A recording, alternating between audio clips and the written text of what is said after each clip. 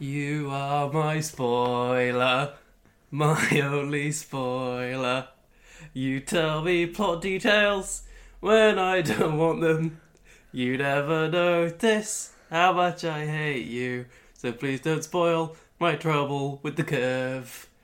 This episode has spoilers for Trouble with the Curve, you've been warned. That was incredible. That's the intro music.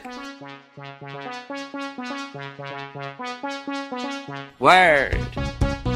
If it isn't Professor Smarty Pants. We should never stop working on ourselves. You ain't walking away this time. Hello, and welcome to the Justin Timberthon, the podcast where we watch and review everything Justin Timberlake has ever done. I am always your one and only host, Harry Dobbs. Welcome back. It is lovely to have some listeners. I've had quite a good week. Yeah, just not introducing you. What's happening? I think it's weird for a podcast to have two hosts. I think it's quite confronting. So what I'm going to do is, this is my podcast, and when I'm getting to the review, I'll be like, and here's a review I made earlier with my friend May Thompson. But I'll just do the first 20 by myself, and then I'll do a little wasn't that lovely? So nice that May could stop by. Well, little do you know, Harry, by saying my full name, you have, in a way, introduced me. My name is May Thompson. Welcome to the Justin Timberthon, the podcast where two friends review every single thing that Justin Timberlake has ever done. I'm May Thompson, and as always, I'm joined by Harry Dobbs. Are you just the only host now? You wanted to do a hostile takeover. Yeah. So now I've reverse hostile took over. Reverse hostile took over you. Because I think I don't have enough agency in this dynamic. In this comedy partnership that we have. Yeah. All decisions are made by you, and I'm like, yeah. I think I'm very much the ant and you're the deck. I think that's rude to deck. But I think, you know when Ant McPartlin did that crime? Yeah. Yeah. That's more of a you move than you know a when me Ant move. McPartlin did that crime, and everyone was like, oh no, Deck's on his own. If it was the other way around, everyone would have such faith in Ant. It's because it's and Deck. Yeah. It's May and Harry. Deck's the little guy. I'm not that little. You're taller than me. I measured myself yesterday because I have to for the doctors. I am 5'10", which is deranged. Yeah, I'm 5'7". It does. How can I be 5'10"? I'm so small. So silly. I'm such a small little guy. Is it May and Harry? Because I think it's Harry and May. You write Harry and May. That's as an act of courtesy to you. No, but also I think I don't write any of the bios. I think alphabetically it just sounds better when you say it. Yes, true. I think Harry and May has a better ring to Going it. from the I sound to the A sound in and Harry and May. Than May and Harry. Yeah, it's because it's E two A's. goes up and A goes down. Because it's A on May and then A on and. It's a bit of a May mouthful. and yeah. Yeah, so Harry and May works a bit better. May and is quite a nice but name let's be for a honest, child. I prefer Dobbs and Thompson. So Dobbs and Thompson's good. Thompson and Dobbs is a mechanics. sounds like a estate agent. Dobbs and Thompson, that's a comedy duo. Yeah. That's comedy partners right there. Thompson and Dobbs you can trust with your contact details. Dobbs and Thompson you cannot. Yeah, we're a couple goofy wackadoos. We're a real Bob Mortimer and Vic Reeves. Vic and Bob? Bob and Vic. Vic and Bob, I think. I've not actually watched much of their stuff together other Me neither. than TikToks of them arguing. I've watched clips of The Smell of Reeves and Mortimer. That's a great name for a show. Yeah. The It's Smell really of Dobbs and Thompson is a bad name for a show. It's really bad. What would be our sort of that version of that? Look out, it's Dobbs and Thompson. No, because knowing us, we'd overshoot, be like, we can come up with something profound, we'd call it the death of Dobbs and Thompson, and then everyone No, watching that's would be that's "Why'd what you we do call the that?" third show. Okay. That Dobbs and Thompson look is a threat. I think it's just Dobbs and Thompson is the first one. Mm-hmm. I imagine 3 standalone sketch shows, Okay. all commissioned by different broadcasters. No one worked with us twice. Yeah, so it's Dobbs and Thompson on the BBC, Right. and then we go over to ITV, and it's Dobbs and Thompson Live or whatever. But then that looks like live, and it's not live. So it's Dobbs and Thompson, Dobbs and Thompson live, Dobbs and Thompson die. The Death of Dobbs and Thompson is on Channel 4. Yeah. It's on Dave. There's reruns on Dave. There's reruns of the original BBC show on Dave. I think it's more likely that we'd be Dave, BBC, Channel 4. Down, up, middle. Yeah, settle in the middle. Because I think most comedians start out with a show on Dave. A lot nowadays, that's the model, yeah. I'll be honest, there's a chance we could get a show on Dave now. We definitely couldn't now. We could. That's unrealistic. I know this good industry. at talking. I'm not. I'm really not. That's why you do all the setup, then I talk to them. That's what you put me in front of Robin Morgan, I get him on Timberthon. Robin Morgan's coming on this show. Let's talk about that. I went to see his solo show. You were there because you worked there. Mm. It was really good. Really loved it. It was Snip Snip Bitch. It's such a good show. Really fantastic show. So yeah. And then he had one red wine and is coming on Didn't Ask and... Yeah, well, I left the venue afterwards because I was like, well, I don't work here and I've got friends who work here, but it's their staff drinks. I'll go to Wetherspoons around the corner, and when you guys are finished up, you might come join us. And I went with a friend of the show, Ollie Edwards, and then Ollie left, and I was just sort of sat, because I still had like half a drink left when Ollie left. Yeah. So I just sort of sat in the corner drinking a wine on my own. And I was like, I'm just going to go home. But I messaged you to be like, last chance, if you're going to come to Spoons, I'm going to go in a minute. Or can I just come up to Glee? Yeah. And then you had to get Sam Lloyd to make me your +1. Make him his +1 or something. Yeah, well, because I messaged you be like, look, chances are you can't come up because we're not really allowed friends. Yeah. And then I was like, wait, but acts are allowed friends and you are friends with Sam Lloyd. I'm friends with Sam Lloyd. I walked up the stairs, I was like, I felt so small. What did you say to him? What was that exact conversation? I was like, oh, Sam, May Thompson's around, wanted to join us for a drink. And he was like, oh, yeah, that'd be great. And I was like, cool. You're right to ask the venue manager just because we're not allowed to bring friends, but you are. And he was like, good plan. And then just went up and did it. But the venue manager just turned to me, who clearly just got up to ask Sam. And just turned back to Sam. I was like, yeah. Because I don't think he actually cared. That's great. But, you know, like, comedians are allowed to bring up friends and family, so it's totally allowed. I'm a comedian. You're also... Yeah, but you and I'm friends and family. The comedy family. Yeah, I'm family. We're all connected by the comedy family. That's the worst thing anyone's ever said.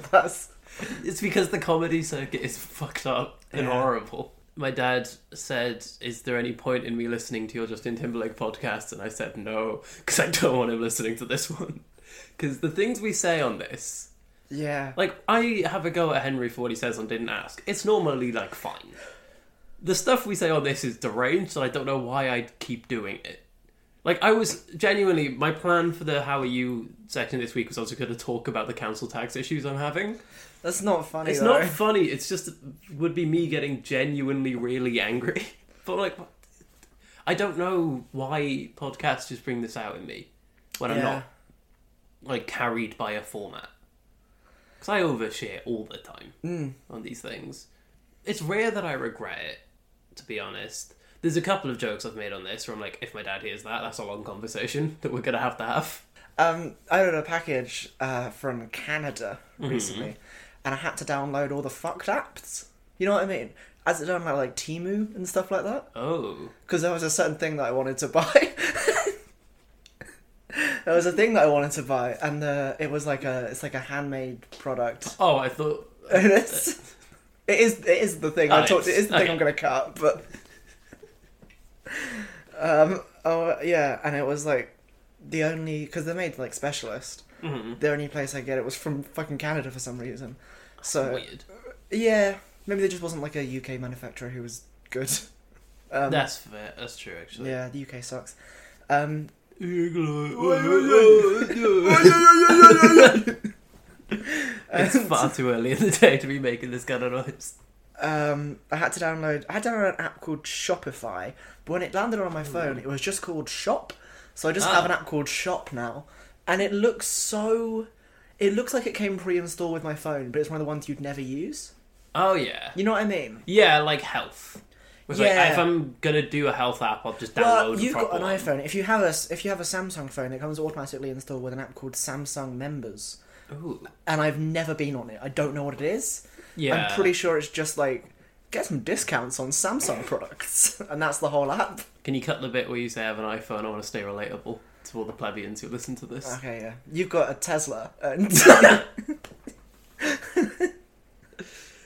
We are currently in my $1,000 house that we. That's why I was complaining in last week's episode. I was like, I want a bigger. Well, yeah, Mr. Beast house. actually gave you a call earlier and said, "Hey, can I come visit your mega mansion?" Oh yeah, I forgot to because as I said in last week's episode, I was going to watch a lot more Mr. Beast. I actually watched every Mr. Beast video and commented on all of them, and he was like, "I'll give you £1 million for every comment," and I'm rich now. Did you watch more Mr. Beast? No, Did you not? Forgot. Yeah, me too. I thought I might. I watched quite a lot of things this week. I watched All of Us Strangers and left the cinema. I was like, I'm going to call my parents. And then it was like 2 a.m. I was like, I can't call my parents. It's a really good film, but it was really upsetting in a lot of good ways. Hey, a good film that was really upsetting. That reminds We're me not of there something. yet. You can't segue yet. There's too much to do. It wasn't even a good film. It's not a good film. And we haven't... I'm saying that your bit of the How Have You Been is covered now. You've had a little... Yeah, how are you, Harry? I'm excited. Yeah? I'm going to India in 2 weeks. A thing I've not mentioned on this podcast yet. We've got to get banking. We got to get banking, so I'm away for a while. Because I've realised Didn't Ask only has one release day while I'm away. Because it's we've got 3, I think. 3? It'll be a while, because, I'm away from the 23rd to the 10th, which isn't great for this, but it's great for me. Because I want to get the fuck out of this place for a bit. We should bank a few episodes. I mean, we also should do that anyway. Oh, yeah. Yeah. We need to get ahead of this. We're currently essentially paycheck to paycheck on Timberthons. So the issue is, me and you have a difference in belief. I think it's fine if we miss one, but you don't. I don't want to, because then that's the beginning of the end. I reckon either if we make it past 30, we're doing them all. Yeah. As far as I'm concerned. Because right now I'm still in a case of, we'll see how far this goes. But I'm committed. I know you are. I'm so committed. If we pass 30, I'm like, we're doing this. Because that's the rule. The rule is always 30. I thought it was 20. It might be 20. Now that we're just closer to 20, you've made it 30. We'll be at 30, but if we hit 50, then we'll definitely hit 100, I might consider. If we finish it, we'll definitely finish it. That is such a me thing to say in a way that I hate. I'm just like, well, if the thing happens, then it happens. Yeah. I'm really good at saying something that sounds like it means something that really doesn't. And I quite like that. Yeah. You are very good at just saying words and hoping it has a meaning. Oh, yeah. It's why I'm so good at lying, because I just sound like I'm telling the truth. I just have the vibe of someone who wouldn't be lying. I did the best lie thing ever the other day. I went to a clowning workshop. I don't think I've talked about it on no, you haven't. Don't talk to me about this. It was fucking sick, man. It was so good. I went to a clowning workshop led by Joe Kent Waters, who is BBC New Comedian of the Year. Nice. Last year, I think. He does a character called Frankie Monroe. Really fucking weird character. Exactly my kind of thing. Nice. Love it. But he's been trained by the French prestigious clown schools. You know the ones? The French ones. You know the ones where the old man's like, "You are a piece of shit, you fucking dog." You know the show The Bear? Yeah. I want to make a show The Bear, but about clown schools. That probably is already a show. Probably. There probably is something there. Yeah, but we did a little exercise on tricking. It'd be called The Bear on the Tricycle. The bear on that's the dancing bear. Dancing bear. Well done. I like that I had to stare off into the distance to come up with that one. Interrupt my anecdotes. Yeah. It was too good to miss. We did an exercise on tricking and lying. We did a thing where we essentially just passed a pen around the circle, and whoever was in the middle of the circle closed their eyes and had to guess where the pen was just based on the sounds of it hitting the floor and whatever. Yeah. And I ended up with the pen at the end, and he started questioning me, asking if I knew where the pen was, and I made him give me money to get me to tell him where the pen was. He gave me 1 pence, and I put it in the same pocket as the pen, and then said, "I don't know where it is." Oh, that's good. So then at the end I got to be like, well, here's the thing. I keep my pens in the same place where I keep my money. And then took out the pen. And it's one of my proudest moments of all time. I really was so happy with that. I didn't go to this because it was at like 10 in the morning, and I don't wake up at 10 in the morning. It was great. I don't wake up at 10 in the morning, but it was really good. To be fair, I woke up at 10 today, and then I went back to sleep till like 11, yes. and then we had to... I did exactly the same thing. Yeah. Just, it's underappreciated going back to sleep. It's fucking sick. It's the best thing, it's the only not awful thing about the fact that I work exclusively evenings. Oh, I'll tell you what, it's good, man. It's You're great. waking up and being like, no, not yet. Not today. Not today. But what is today? Well, I'll tell you. Today we're reviewing Trouble with the Curve, and I'm on blurb duty. Trouble with the blurb. Trouble with the blurb is that I wrote it. I should have saved that if you fucked up the blurb. I could have said, alright, bloody trouble with the blurb. Do we to give a pause? You can cut it out and then do it properly if you want. No. Okay, you were like, you can go because I'm not doing noise anymore. Then you've opened a second Kit Kat. It's the same Kit Kat, but it's Kit Kat chunky, so it's different pieces, you know. Controversial. There's multiple pieces in a Kit Kat. That's the Kit Kat's whole thing. Controversial. Don't like Kit Kats. They're too biscuity, but not in good biscuit way. Have I told you that I can't eat rich tea biscuits? I went on a holiday to Vietnam, Cambodia, and Laos, and my dad was like, "We'll bring some rich tea biscuits, just so like if we can't find any snacks we like, we've got one." 2 weeks into the holiday, I open mine, eat one, look down, and it's full of ants. Oh. And now I can't eat rich tea biscuits anymore because I think they'll be full of ants, which I think is fair given that happened once. I think it's one of those things. It's only a risk you take once. When baseball scout Gus,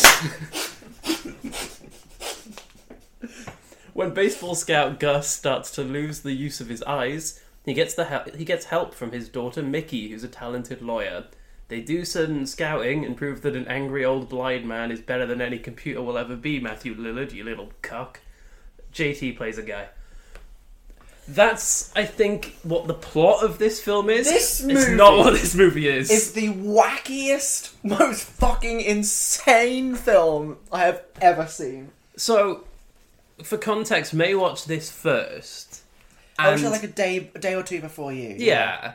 And I think about once an hour from her watching it to me watching it, I got a message being like, no, dude, you gotta watch this. You've got to fucking see like, this. Surely not. And for the first 50 minutes, I was like, I've been pranked. This is a dumb bit. May has just like exaggerated this to get me to watch a really boring film. Then, oh my fucking god! Can I guess what the point was where you thought, oh my fucking god? Yes. Was it the line dancing scene? No. I think the problem is I watch too many weird movies. So for me, I was like, oh, this was a case of someone on set was like, that'd be good. That'd be really funny if we do that. What was the scene? It was the introduction of the fact that Clint Eastwood killed a man. Yeah, oh my god. He killed a man, got away with it, and just thinks he'll get arrested, and then... We'll cover that more later. Clint Eastwood plays Gus. the old man with glaucoma. Yeah, he's got glaucoma, and it's really funny, because the way it's introduced is you see a POV shot of his, and there's like a big blur around the guy he's scouting, but I just thought that they'd censored the guy for some reason. Because it took me way too long, and then he puts his glasses on and it moves, and I'm like, oh, it's an eye thing. This film felt like they made a movie about Clint Eastwood with glaucoma being helped by his daughter Amy Adams. Yeah. And then they made a movie about Amy Adams doing kisses with Justin Timberlake. And then they thought, we could put those together. We could edit these things together. And they just did. They just sort of filmed some extra shots with Clint Eastwood and Justin Timberlake in the same room, banged them together. So jarring. This is two different movies. It's two. Well, two is giving it credit. I think Yeah. so it's only two because it's also a film about Amy Adams being a lawyer in the big city. It's also a film about Clint Eastwood killing a man and getting away with it.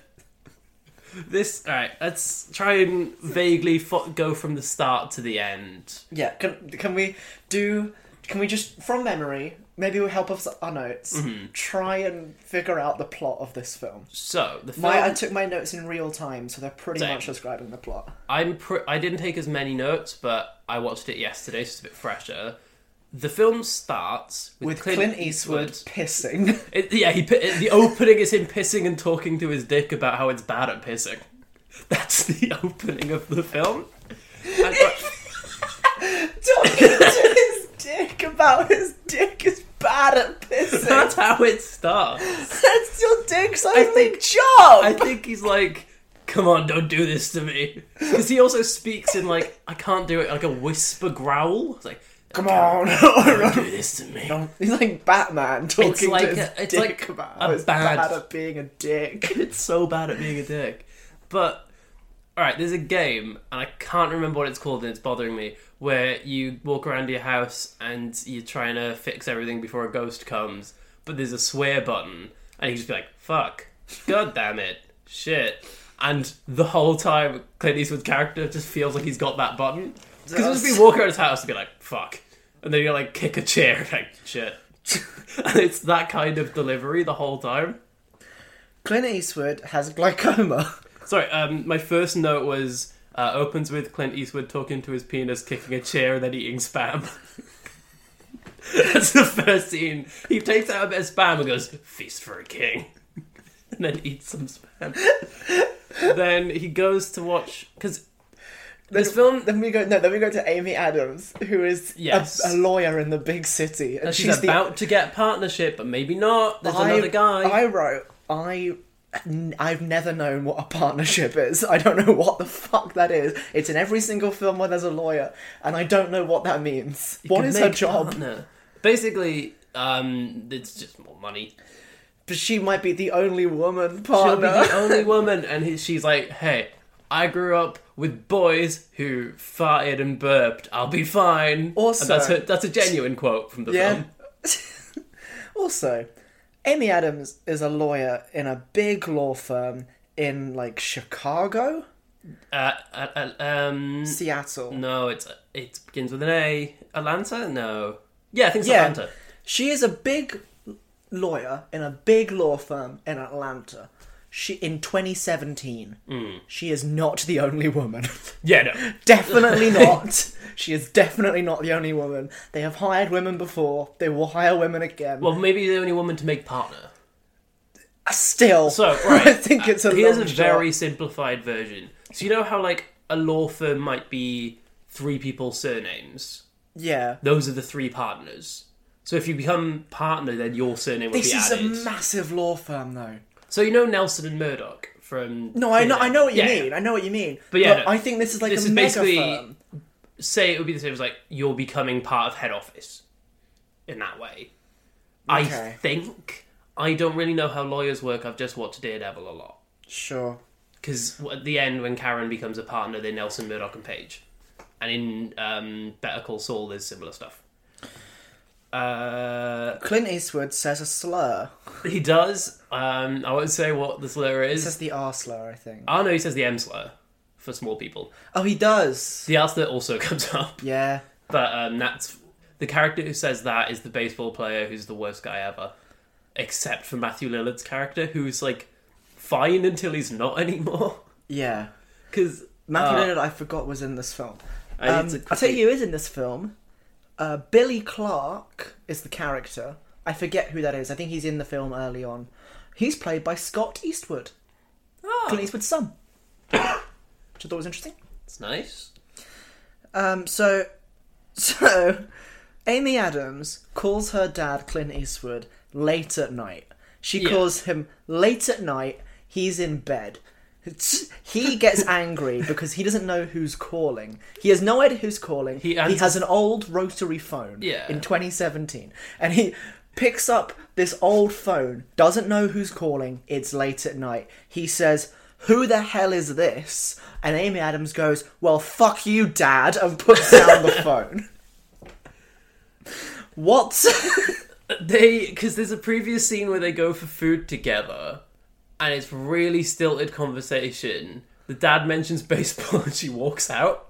And I'm like, I don't know what this dynamic is. We'll get to that, because she actually loves baseball. Oh my god, she loves baseball. This woman... Alright, I've got a quote, which I think is around this time, where they introduce his... It's not an arc for Gus, Clint Eastwood character. I'm just calling him Clint Eastwood. because he's like, you gotta live and breathe the game of high school baseball if you want to be good at this. And Matthew Lillard's like, but I have a computer that tells me everything. And Clint Eastwood says, anybody who uses a computer doesn't know shit about this game. It's 2017. It's 2017. Computers have been in baseball for over 2 decades now. Moneyball has happened at this point. Yeah. Moneyball is a story about how an algorithm revolutionized baseball and changed how everyone does it. And Clint Eastwood's like, you have a computer? You fucking piece of shit prick. Can I tell you my favourite quote from this film? Yes, please. So, Amy Adams... Sorry, okay. Clint Eastwood is cooking eggs in a pan. Yeah, I think I've got Clint the same Eastwood quote. is cooking eggs in a pan. Amy Adams comes in, sees that he's got glaucoma and there's smoke everywhere. She picks up the pan, puts the pan in the sink. It's just eggs in a pan. Clint Eastwood picks up the pan and says, and I quote, No, don't do that. What you doing? This is nice stuff. Oh, I have a different quote from that scene, which I think is the previous thing he says. Because Amy Adams goes, are you okay? And he goes, I know you're a vegan, but this meat protein could be good for you. And that's the whole interaction. Then the thing you said happened. The whole interaction is, no, don't do that. What you doing? This is nice stuff. One sentence, no full stops, no pauses. No acting. Very little acting from Eastwood in this one. Then I've jumped to, there's a baseball game. I have a note at this point where I wrote, I'm 50 years too young for this film. Yeah. And I really am. There's a baseball game. Oh, and the hotshot baseballer, who I don't remember the name of. Bo Burnham. Bo Burnham. The hotshot baseballer, Bo Burnham, is saying something about a chick fest. There's a little dweeby cunt with red hair and glasses, and he's a dork. He's not good at baseball, but somehow he's on a prestigious baseball team that is being scouted. He's just kind of there. And it's very important to introduce at this scene, Bo is very rude to a man who's selling peanuts.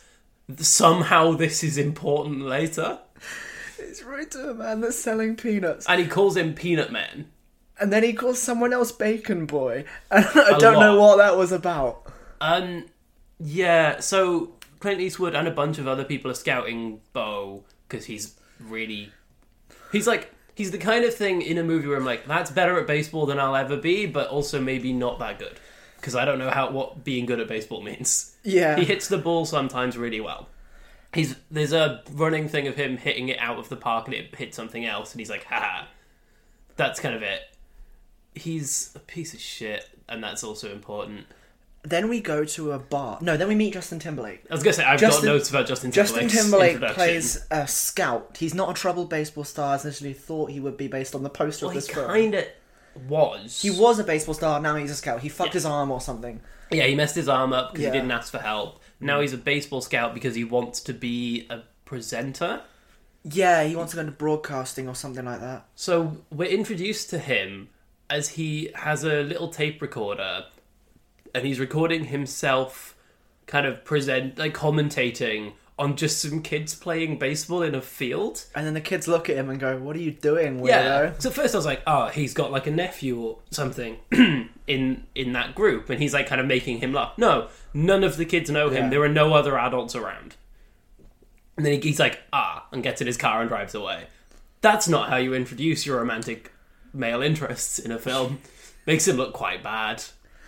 So, after the baseball game where we meet Timberlake, we're in a bar. Yes. Oh, wait, no, sorry. That scene happens before all the stuff with Bo. After the baseball match with Bo, Justin Timberlake comes up to Gus, is like, I'm a big fan. And then they know each other. They've known each other for a while. Because I think Gus scouted him. Clint scouted Yes, Timberlake. I keep calling him Gus. Yeah. Clint scouted Well, that's the Timberlake. character's name, so it's actually fine. We're not good at movie reviews yet. We'll get there. They're too long. We need Mr. Beast-sized content. Can I talk about a thing that happens in this bar? Yes, please. So this film features one of my favourite types of movie feminism, where they don't know how to write female characters, so they just make them wear a leather jacket and make them angry like a boy. Yeah. And Amy Adams, boy, does she have a leather jacket. Is she angry like a boy. There's two forms of this kind of thing. Either they make them angry like a boy or horny like a boy. It's no other scene. Yeah. She's not very horny in this scene, but she is pissed. She wears a leather jacket and plays snooker. Yeah, it's like I was kind of in the headspace of if I was at this bar. A guy asked her if she wanted to play a game of snooker, and she's like, yeah. And then she pops every single one of her balls in one go. I'm like, that's rude. Like fumble one shot so he can have a go, at least. And then he starts, like, groping her and saying, like, we should go for a dance. And she's like, don't do that. Then Clint Eastwood grabs him by the neck, puts him on the wall, punches him, and is like, never fucking touch my daughter again. This is an 85-year-old man with glaucoma. 85-year-old man who has glaucoma. He's blind, basically. Like, the way it's shown, he's pretty fucking blind. He's sat really far away. He's then just here attacking this guy, being like, don't touch my daughter again. Amy Adams is then like, fuck you, Dad, you shouldn't have done that. Then Justin Timberlake comes up and goes, no, it's fine. I'm this girl's brother and this guy's dad, so this is fine. And then he kisses his sister on the lips. I missed that bit, but got the bit of him apologising for kissing her. And he goes, sorry, I've never had a sister that's that hot before. He full kisses her on the lips. Oh my god. It's, like, this is a quick summary. It happens this fast. Yeah. Like, it's such a quick game. Then Rodona, Clint Eastwood was going to kill a man in a pub. Yeah. Because that's what happened. Then, I think I might have skipped a scene, because the next scene I've got is Clint Eastwood is playing baseball with Amy Adams. It's pretty close after that. Yeah. So this scene where Clint throws the ball for Amy Adams to hit out the park, fully, this is true. I anticipated that scene being Clint Eastwood throws the ball too hard and knocks Amy Adams the fuck out. It really felt like it was going that way. I really thought that was going to happen. But instead what we get is he throws it, Amy Adams hits it, and then does a really slow home run walk. And he's like, the fuck are you doing? And she's like, I'm having my celebration. And they hold on it for so long. Everything else in this movie cuts so quick except for this run. It was at this point in watching the movie that I texted someone to say, hey, I'm watching this fucked film with Amy Adams, Clint Eastwood and Justin Timberlake. And she replied saying, I love Amy Adams, but that girl needs a new agent. Yeah, very fair. So at this point in the movie, I re-downloaded the app Criminal Case and started playing that again. It's a great game. I could not take my eyes off this film. There's a big gap in my notes here. I was paying attention, but I wasn't writing anything down. Then, Justin Timberlake dead names Caitlyn Jenner. Well, no, I googled it. This film was before she came out. Was it? Yeah, because as soon as that happened, I was like, this will come up. Alright, fine. But no, this is before. That's okay, off the hook, that's fine. Yeah, because when it happened, it was so confusing. So I was like, I don't know who, because I never followed the Kardashians. Like, I don't know who the fuck that is. I was like, oh, that's the dead name. Googled it. I was like, oh, this is like 4 years before that happened. Then Amy Adams and Justin Timberlake go on a date to a bar.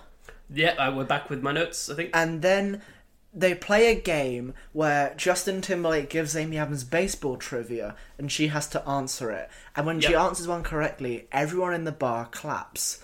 No, what happens is she asks him one, and then he delivers the answer in the voice of a radio presenter and walks away from her, and then when he finishes, everyone in the bar claps. Oh. Like, what are you clapping? Then they do line dancing. They do some line dancing? It was at this point that I promise you were not making any of this. This was the moment that I texted you. Okay. The line dancing scene, I went, this is fucked. You've got to see this film. Like, I was so ready to not watch this and just, like, that would be the joke of this episode. But then you were texting me and I'm like, I gotta watch this one. I actually do have to watch this. It's insane. It's deranged. Then they have a bit where they're talking about why Bo Burnham... the baseball player. The baseball player, Bo Burnham, can't hit a good ball. It's because he can't hit curveballs. That's why it's called The Trouble with the Curve. No, it's called Trouble with the Curve. It's important that there's no the, because the title is brought up in the film, and I will bring up that quote don't worry, later. I've got that as well. Yeah. But the exact wording is his hands drift, and Amy Adams is like, how do you know this, Dad? And Clint Eastwood's like, I can hear it. But also, can you go down and look to make sure that is happening? And she goes down and looks like, yep, that is happening. That's happening. Then they're in a river. What? Yeah, so... Is this the I forgot. Justin Timberlake, Amy Adams kiss bit? Yeah, they're in a river. They're doing the classic movie thing of they're having a conversation sitting on the hood of the car, and Justin Timberlake goes to kiss her, and she like pulls away, and he's like, "Don't worry, I'll wait." And she goes, "How long?" And he goes, "However long I need to." Then he starts stripping naked. I didn't see that there was a river there, so I was like, "What is he doing?" He was doing that. Then in his pants, he just runs and jumps in the river. Amy Adams then goes, "No peeking," takes off her trousers and then just runs in. So, like, he's gonna see anyway.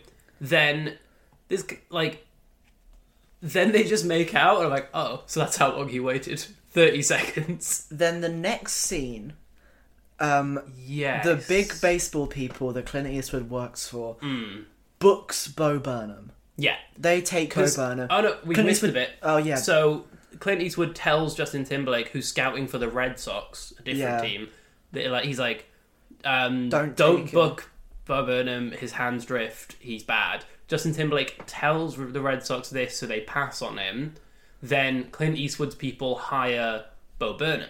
But without Clint Eastwood's intention, yeah, he didn't want to. Yeah, again, because Matthew Lillard has a computer, and the computer is bad. Yeah. Then Justin Timberlake's like, fuck you, how dare you've lost me my job so that you can get Bo Burnham. And Clint Eastwood's like, no I didn't. And then Justin Timberlake goes to Amy Adams, I bet you were in on this too, then drives away. And he's not in the film for a while. That literally takes place directly after the kiss scene. Yeah, this is the next. So quick. It's kiss scene, Bo Burnham booked, they fall out. Then we get to... Amy Adams is in a hotel. Right.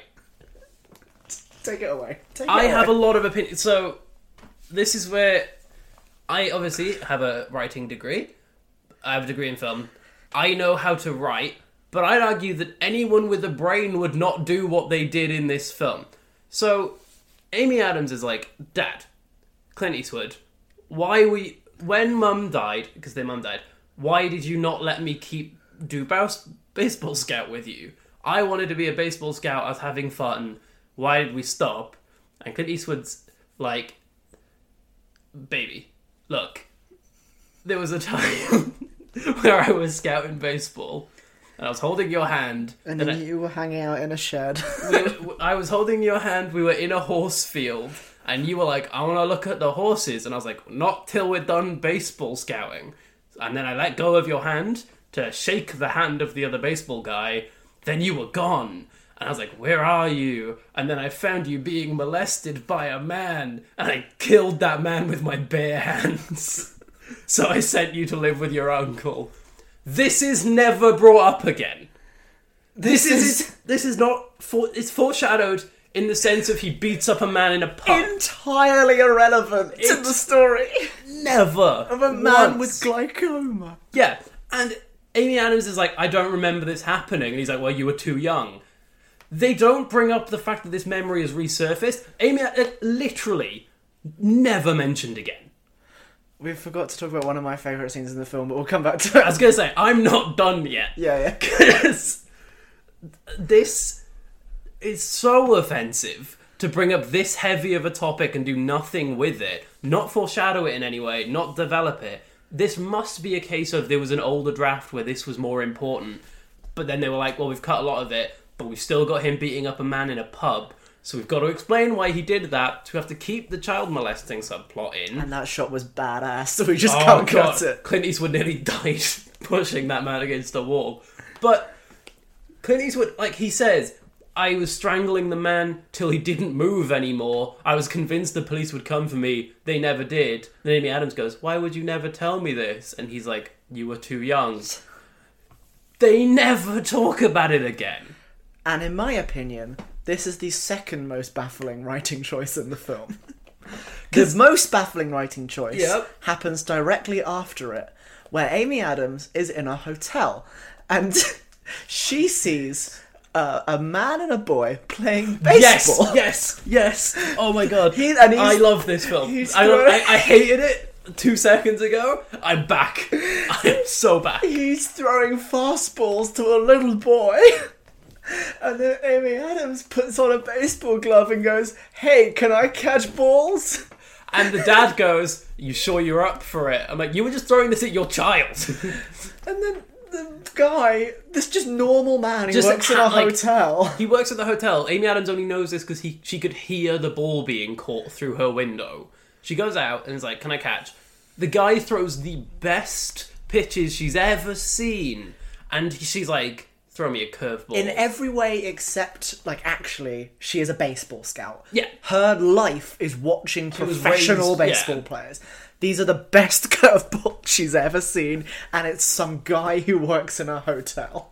But that's what we all think. We think he's just some guy. And then he throws a curveball so good that genuinely it looked like Amy Adams came. Yeah, it was a very funny shot. She, like, exhales, and there's, like, a weird shot of her squatting on the ground where you can see, like, the outline of her vagina. It's really strange. It's a horrible shot. It's really disgusting. And then it cuts to her in her hotel room. Also, yeah, forgot to say, John Goodman's in this film. Who's John Goodman in this film? John Goodman is the one who's like Clint Eastwood's boss, the one who likes him. Right. And John Goodman, voice of Sully, just an incredible actor in every respect. Also gonna be in Inside Llewyn Davis, which I'm cool. But Amy Adams phones him up, like, "You gotta hire this guy." And he's like, "They're not open tryouts. We can't just let him in." And she's like, "Trust me. This is the best goddamn pitcher I've ever seen. Trust me, I came when he threw the ball." Then, right, there's so much. I want to talk about something that comes up that's relevant to this plotline, but we'll get there. We'll go back and pick up the loose ends, because there's stuff I want to talk about that we've missed. So, okay. This might be one of the best movies I've ever seen. They're then at the tryouts. What team does Clint Eastwood work for? Atlanta. So they're at the Atlanta tryouts, and Bo Burnham's there, and he's blowing everyone away, and Matthew Lillard's like, "Fucking Clint Eastwood, you moron. The computer said he was good. Look how good he is." Then Amy Adams walks in with the guy she found at the hotel, and Matthew Lillard, who's not been a sexist character up to this point, is like, "Sorry, you expect me to trust a blind man and a woman?" And then she sends the guy out to throw the pitches, and Bo Burnham goes, "Oh my god, it's Peanut Guy. It's the peanut salesman from the start of the movie." Oh my god, he was rude he to. He works in a hotel. Be careful who you're rude to. You might go to a job interview and he's throwing baseballs at you. Yo, baseball star says racist things and he regrets it. This is like a fucking Darman video. You might believe what happens next. Then the guy just keeps throwing curveballs that Bo Burnham can't hit. Then Peacemaker's dad / the Terminator from Terminator 2 fires Matthew Lillard because he's like, "Fuck you, Matthew Lillard, you're an idiot. This blind man's better than you." And Clint Eastwood goes, "Yeah." Then... No, he doesn't. Clint Eastwood says, "And that's what I call trouble with the curve." Sorry, the writing I wrote... that's it. Matthew Lillard's like, "Oh my god, I was wrong." And Clint Eastwood says, "What now, jackass? That's known as trouble with the curve." He says the name of the film. It's so good. Now, I want to talk about... Now we're in, like, the last 3 minutes of the film. I want to talk about this beat for beat. Yeah. Because this is one of the most insane endings for this film I've ever seen. So, right, here's what happens. Clint Eastwood and Amy Adams are walking out of the baseball stadium.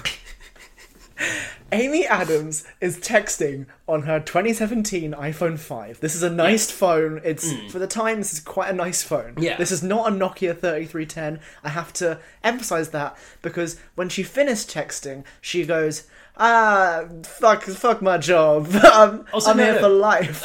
She's on the phone and Clint Eastwood goes, "What are you getting texts about?" And she goes, "The guy who was going to take my job is actually shit at it off screen. So now I'm going to become a partner." Then she throws her phone in a bin. She throws an iPhone 5, 2017, nice phone. Yeah. She has a high-paying job. This is a good phone. She throws it in an open, like, large, like, hospitality-grade recycling bin. Mm-hmm. Then they leave the baseball stadium. Justin Timberlake is in front of a Cadillac, and I don't know what he says. He asks her to name a bunch of baseballers, and she does. Then Amy Adams does kisses with Justin Timberlake, and then Clint Eastwood looks at them and says, and I quote, say it with me, "Guess I'm taking the bus." He says, "I guess I'm taking the bus." And then this 85-year-old man with glaucoma walks out into Atlanta on his own. And they play smooth jazz as credits roll. And that is the end of the film. That's the end. There's no more like post-credit stuff. That's where it ends. What the fuck is this movie? What did we just watch? Right.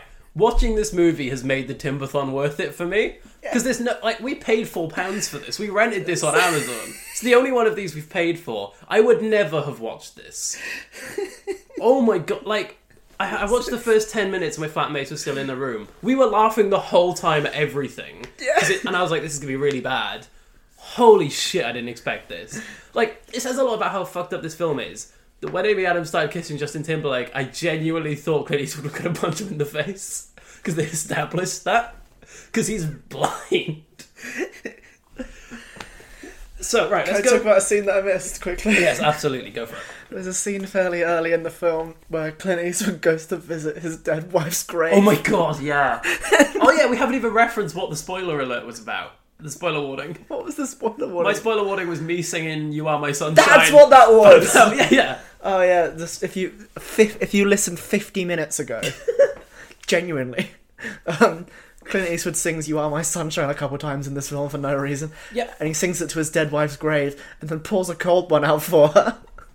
He has a bottle and a pint glass, pours it onto, like, puts the pint glass onto her grave and then fills it a bit and then just starts drinking a beer with a grave.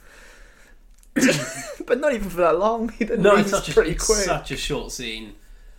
And what were you going to say? I was going to say, I want to think about how every character in that film developed, because Clint Eastwood kind of learns to listen to his daughter a bit, but not really.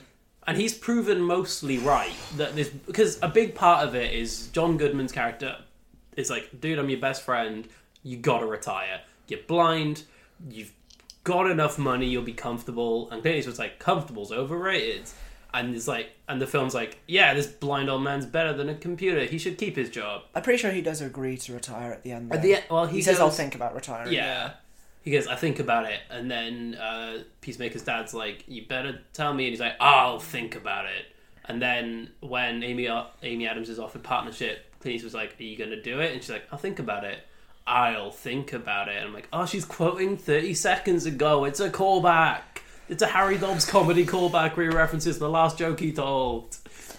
This film, like, so you said this. You described this film to me as like, this is open road. Oh, so the first 30 minutes. It's just open road again. Beat for beat, the opening of Open Road. Yeah, absolutely. This is the start of Open Road. The first 30 minutes, beat for beat.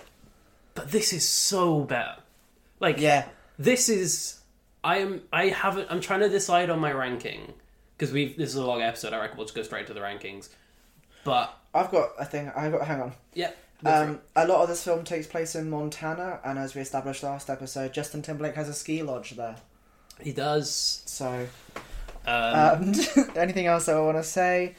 If I had a penny for every Justin Timberlake film where he plays a troubled baseball star who needs help from a legendary older male actor, I'd have 2 pennies, which isn't a lot, but it's weird that it's happened twice. Yeah, this is one of the most whack movies I've ever seen. This was insane. Whack. Which is not something I say often, but it really is. This was one of the most tonally fucked films. Can I start with the ranking? Yes. Right. This was one of the most insane cinematic experiences I've ever had. Oh, definitely. What is more Justin Timberlake than that? Mm. Every single... Right. Think back to Jerry. Think back to... think back to The Open Road. Think back to fucking Popstar. Everything we've watched so far, I think I'm starting to understand the essence of a Justin Timberlake role. It is an otherwise normal character in one of the most tonally fucked things you've ever seen. Trouble with the Curve is Mae Thompson's first official, real one, Justin Timber piece. Right. There's a lot going on with this film for me. There's the Ben for Law rule of Justin Timberlake introduced me to this thing, and that's weighing on my opinion. There's Justin Timberlake's performance itself.